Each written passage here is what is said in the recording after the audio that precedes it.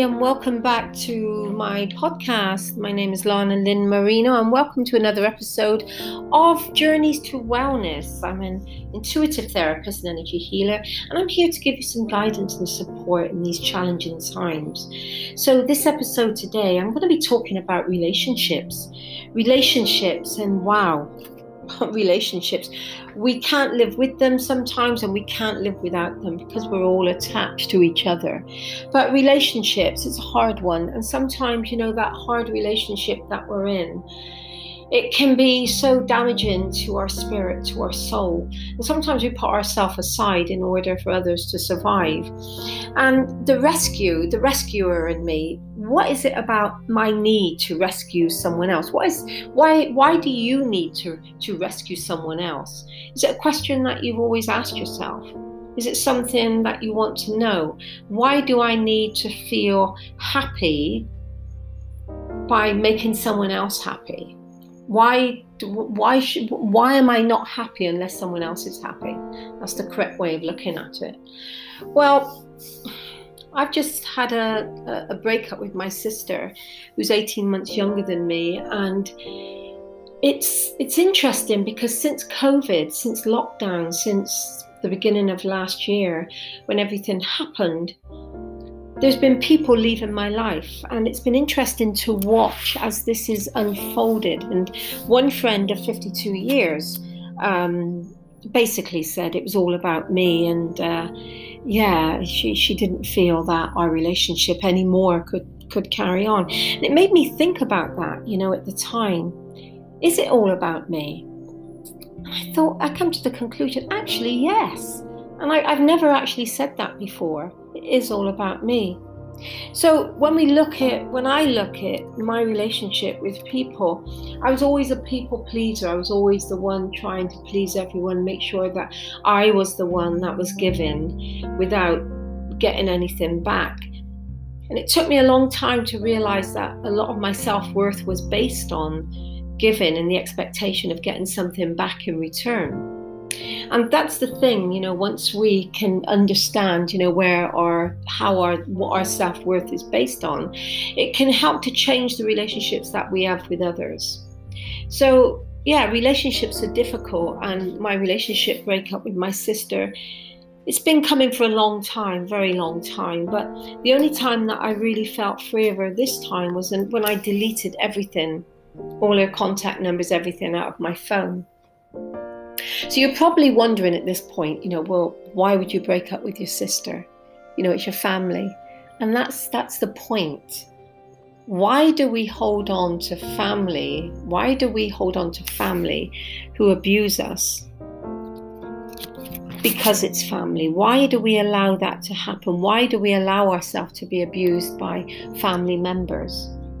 And I think from an energetic point of view, that cord, the biological, the relationship cords, energetic cords that come from our heart to our biological family. And they can go further. They're attached all the way through generations, through the ancestral link.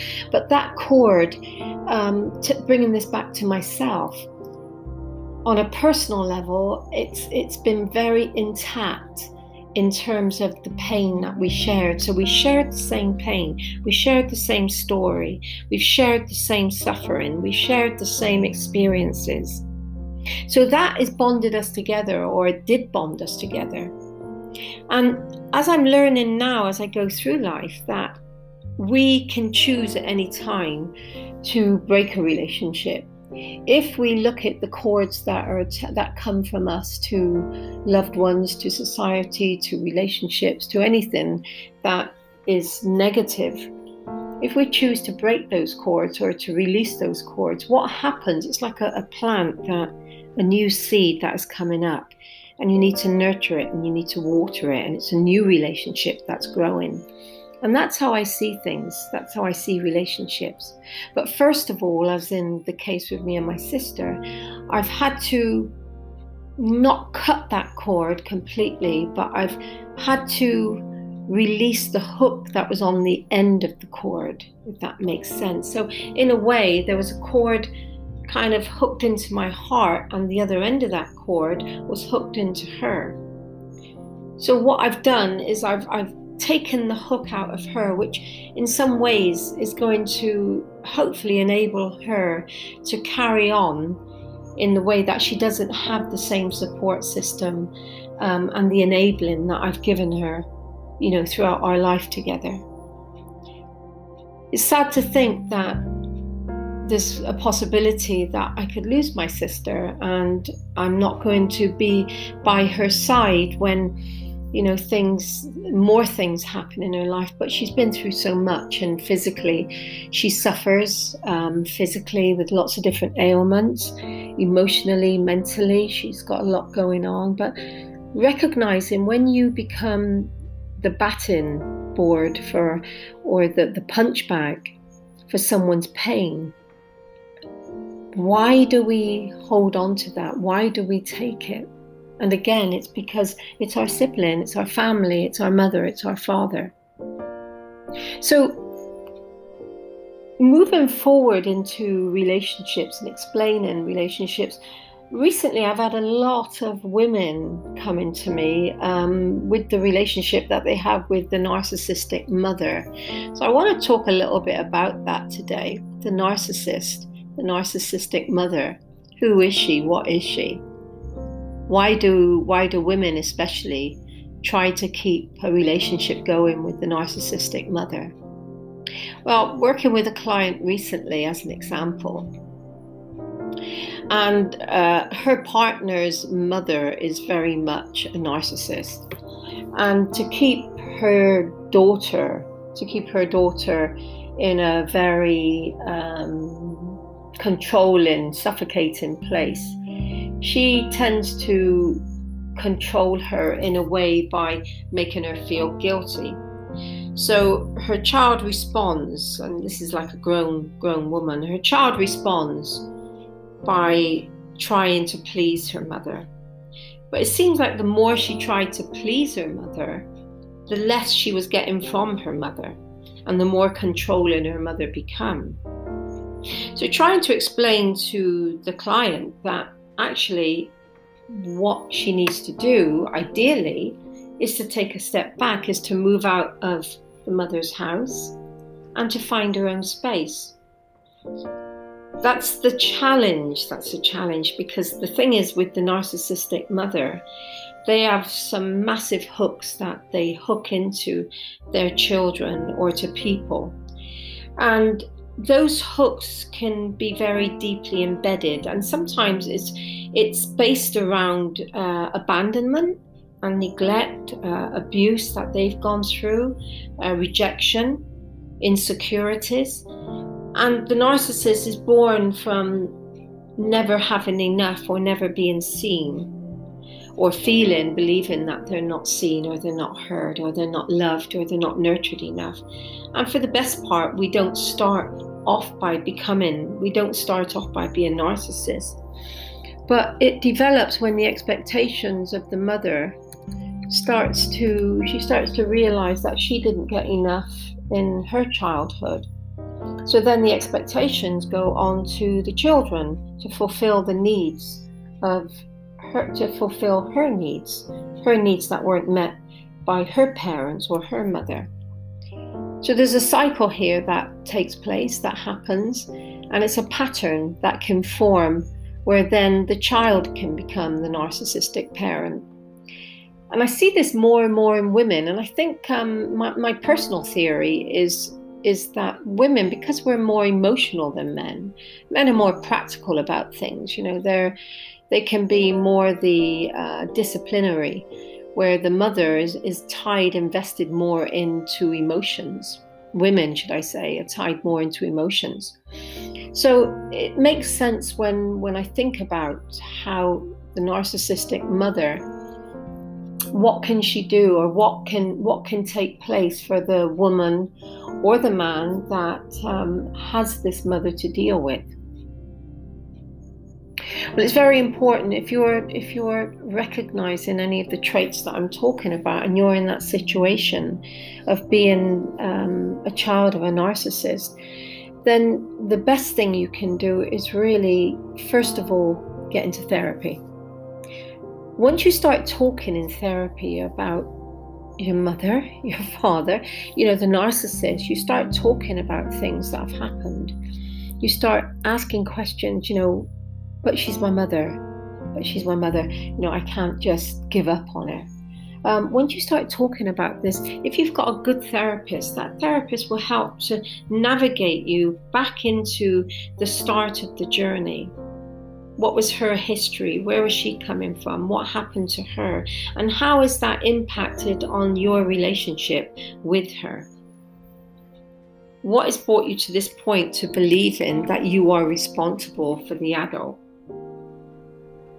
And quite simply, sometimes, from my experience, where the narcissistic mother who has the control, who has to keep the control, who suffocates the child, who won't let her go, who has that hook so embedded deeply into their heart that it's hard for that woman to break away.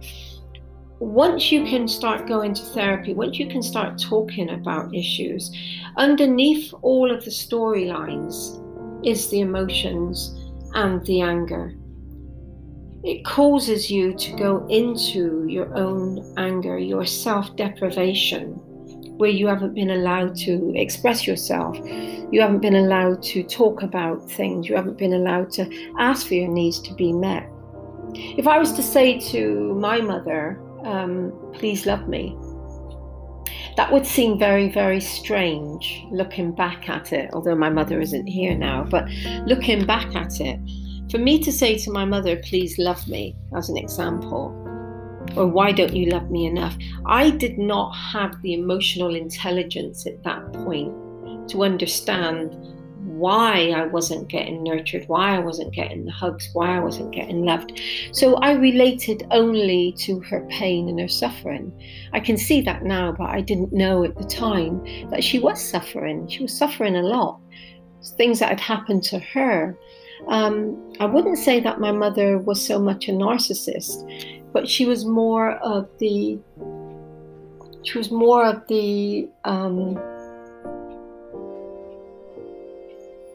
mother that was the warrior. She was the archetype of the warrior. I believe that she loved me because she stood up for me. She stood up for me when racially I was abused as a child. I would come home and I would speak to her or cry to her about what had happened at school or on the street. Sometimes I wouldn't, because I didn't want to cause her any anguish or pain if I could see she was having a hard time in life. But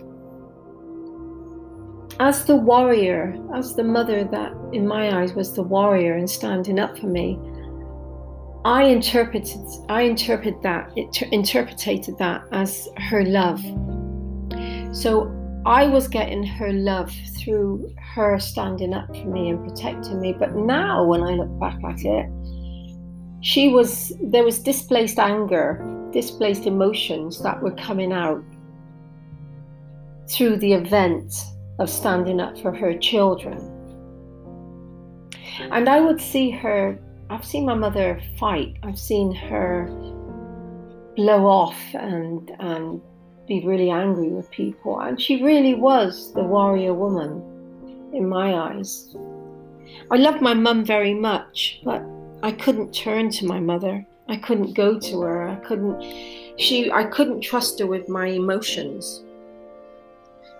The narcissistic mother is very much the same. If you don't have the space to be able to be you as the child that you are, then you quickly become an adult while you're still a child. So there then starts to take place the role reversal. Going back to the client that I was talking about, and the outcome of that being that basically she is going to put her mother, she feels she has to put her mother over her relationships. And it's quite sad really that women sometimes, they give up on relationships when they feel that they are abandoning their mother. So it's just being aware that when you go into therapy, you start talking about your childhood, you start talking about things that really relate to you and your past, your pain. What did I do wrong? Why doesn't my mother love me? Why doesn't she see me? I keep trying, but I'm not getting anywhere. My sisters, my brothers, they're all off doing their own thing, and they're living their life, and my mother gives them more attention than me. Why? What am I doing wrong? And I hear that quite a lot. What am I doing wrong? Why doesn't my mother love me? And quite simply, you're not doing anything wrong. What's happening is that you're trying to get something that she's never able to give. So it's not about her changing, because maybe, it's too far, it's too late in life. When you start to be the change that you want in her, then something shifts. There's a change that takes place. It's almost like you begin to focus, and that's the challenge. You begin to focus on what you want for yourself. You begin to ask yourself, what do I need? What is it that I need? And maybe sometimes that's so unfamiliar to put yourself first. If you're listening to this, and again, if anything resonates with you, just try to take in what I'm saying right now. Wherever you are in the world, there's different cultures, and different cultures have different relationships with their parents. And I know there's some cultures where they believe that their parents, are the demigods in their life. They come before anything else. And I'm not here to tell anyone that, you have to change from that perspective and start to kind of see things from a different perspective. But everything starts at that level of understanding when you're the child. Even when you're in the womb, and you're feeding off of mum's emotions. You come into the world traditionally, traditions are passed down. This is how you do it. This is how your father and mother did it. This is how your grandparents did it. This is what is expected of you. I went to India twice actually, and I had a journey there. It wasn't a tourist holiday. It was working with a charity. So I was honoured to be around people, street people, and to see how the class system out there. There's such a wide separation in the class system out there. And I also discovered the relationship with the women that married the guy, and she went to live with the family. So she became part of her husband's family. And I heard many different stories of women that had been abused, women that had even been killed because their character and their personality, they were strong, they were not standing for some of the things that was expected of them. And it was a very interesting experience to see women from that culture in different parts of India. I had a friend in the south, and I remember talking to her about my experience in India and how women were treated in certain areas, especially the rural areas that I went to, that I visited. And she said, I don't believe you. That's happening in my country? No. And I was like, yes, this is what's going on. And she had no clue. She came from a very affluent, privileged background, but she had no clue of how some women were subservient to their family, their husbands' families, and they had to forego and let go of their life and just be submissive to the husband and to the family. And in some cases, a lot of women would commit suicide. It's interesting with relationships how we have our own idealistic way of seeing different relationships. You look at a couple and you think, wow, they must have it all going on. They look great together. Next thing you hear, they're getting divorced. What's that about? We never know what's going on in someone's life. We never know what is the spark between two people that is there in the beginning that starts to fade out. I always believe that 2 years is you meet someone, it takes 2 years to live with someone and to get to know someone. And I personally believe after that 2 year period, the mask starts to fall down. Our habits start to become more transparent. What we were carrying before we met that person, we kind of put that under the carpet. We meet someone, life is great. You know, we're having great sex. We're physically, emotionally, mentally tuned into each other. And then somewhere along the line, usually after a couple of years, that person starts to reveal who they really are. And that's usually because maybe the other person, their personality is a bit too strong, or there might be a trigger, a resemblance of someone else in a previous relationship. So this is where the relationship starts to change. This is where relationships start to change, when the mask starts to drop and we reveal who we really are.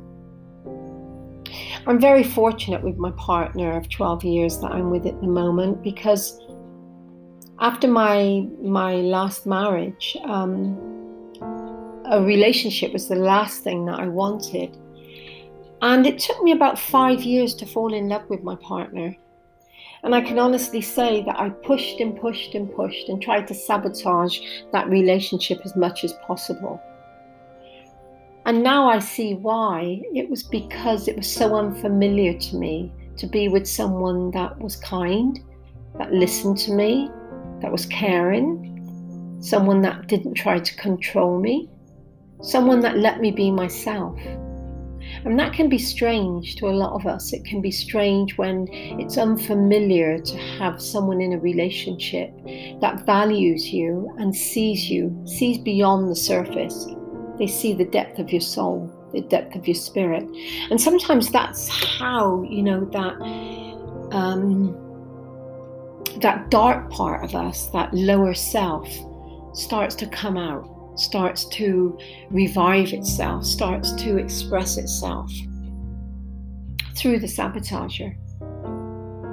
So trying to sabotage a relationship that is good, it's always because you feel safe with that person.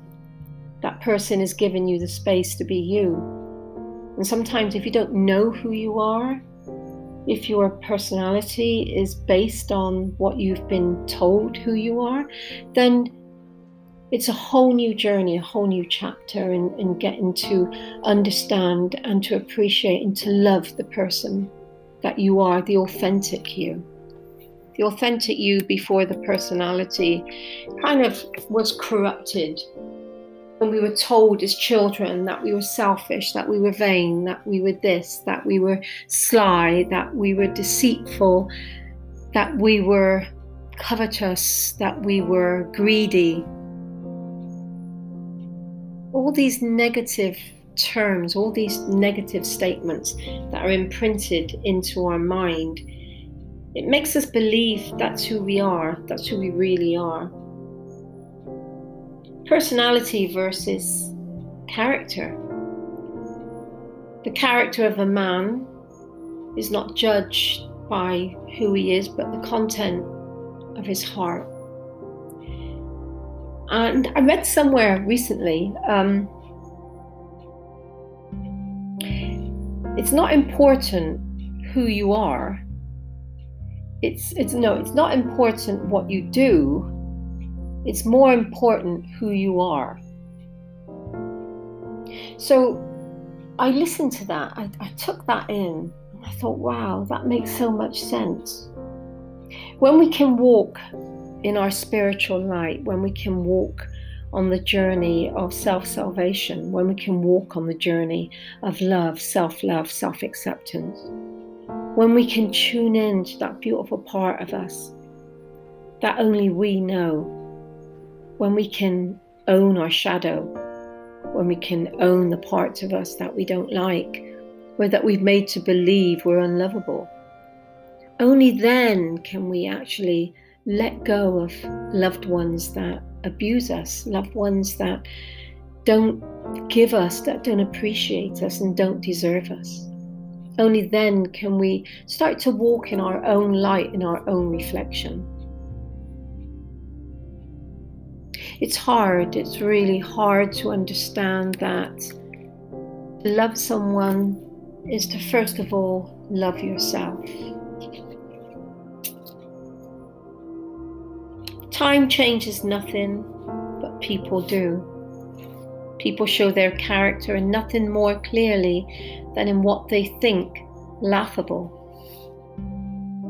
My name's Lana Lynn Marino, and you've been listening to my podcast, Journeys to Wellness. You can find me on Instagram, Facebook.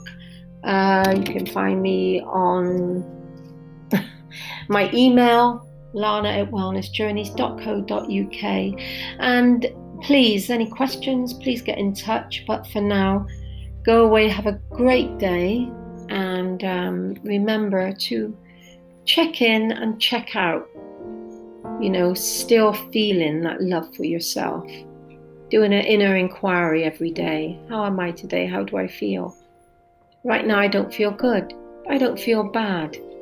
That's a hard one. I think I'll save that for the next recording. Take care.